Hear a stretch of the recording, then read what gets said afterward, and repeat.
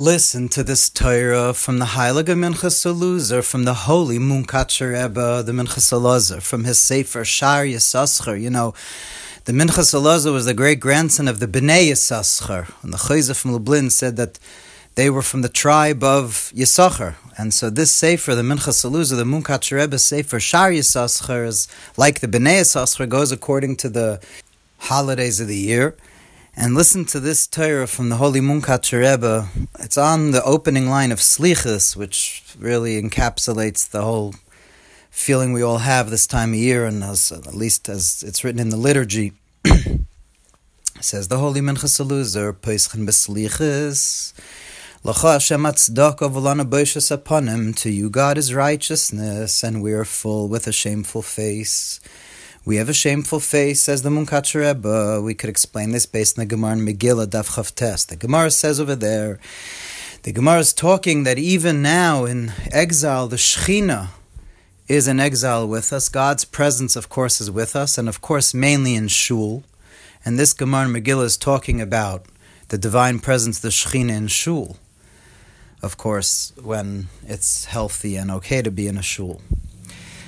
Says the Gemara, the Rav Sheshis was sitting in Shul, and the Shechina, the Holy Divine Presence, came, v'loi nofik, and he didn't go out as he seemingly should have gone out because of the Divine Presence. He didn't go out. Osu malachei ashar sukamavasle. The angels came to frighten him, to scare him, to chase him out.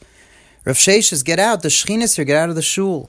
And Rav Sheshis lifted his eyes to God and said, Master of the universe, Oluv v'she'enoi oluv. One who's miserable, wretched, downtrodden, and one who's not, one who's doing great. Mi nitche mipnei mi. Who should defer to whom?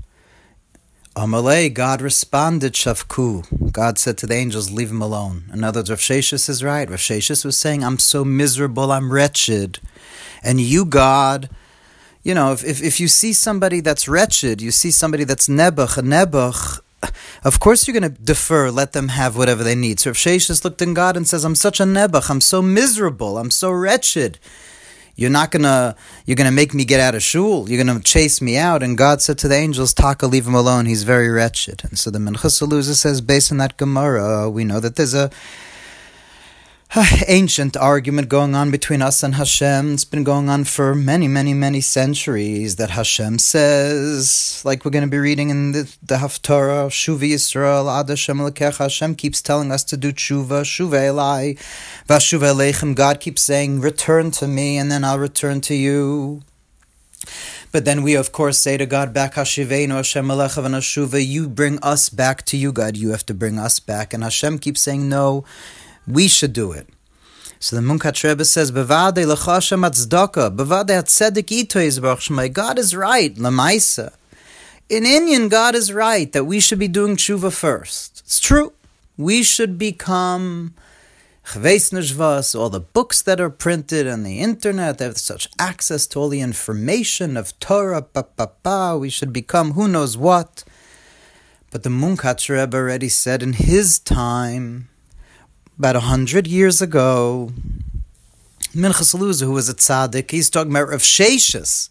Rav Sheshis was an Amora from the Gemara. These were tzaddikim, these were people that were divine beings on earth, and they looked at themselves as wretched and miserable. So the Munkatcher Rebbe says, Master of the universe, Taka, you say, Shuv Elai, we should return first. You're right, L'cha Hashem atzdaka, Rak ein donen efsher m'she'i efsher.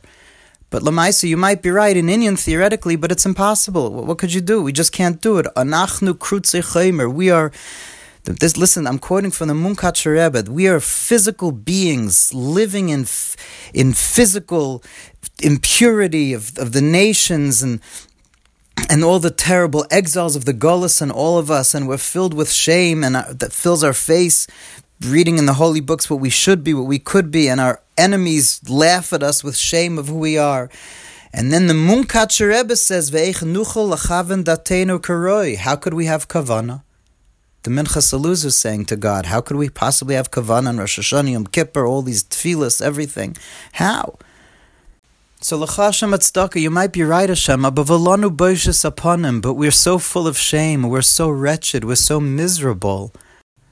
Olav v'she'enoi olav, mi nidche mipnei mi, one who's miserable. Don't you have to defer to us, Hashem? And all the tzaddikim of the generation said that if Hashem's waiting for us, no, it's up to Mashiach, it's up to HaKadosh Baruch Hu. That's what the tzaddikim taught us, that we've done tshuva. Jews have done it.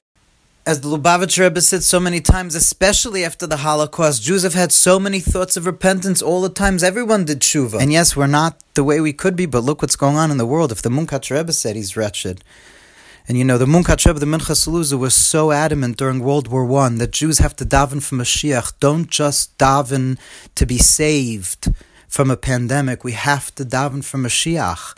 And it might seem like, what do you mean? I'm not this, I'm not that, we're not this, we're not that. Olav v'she'enoi olav, mi nidche mipnei mi, one who's wretched and miserable.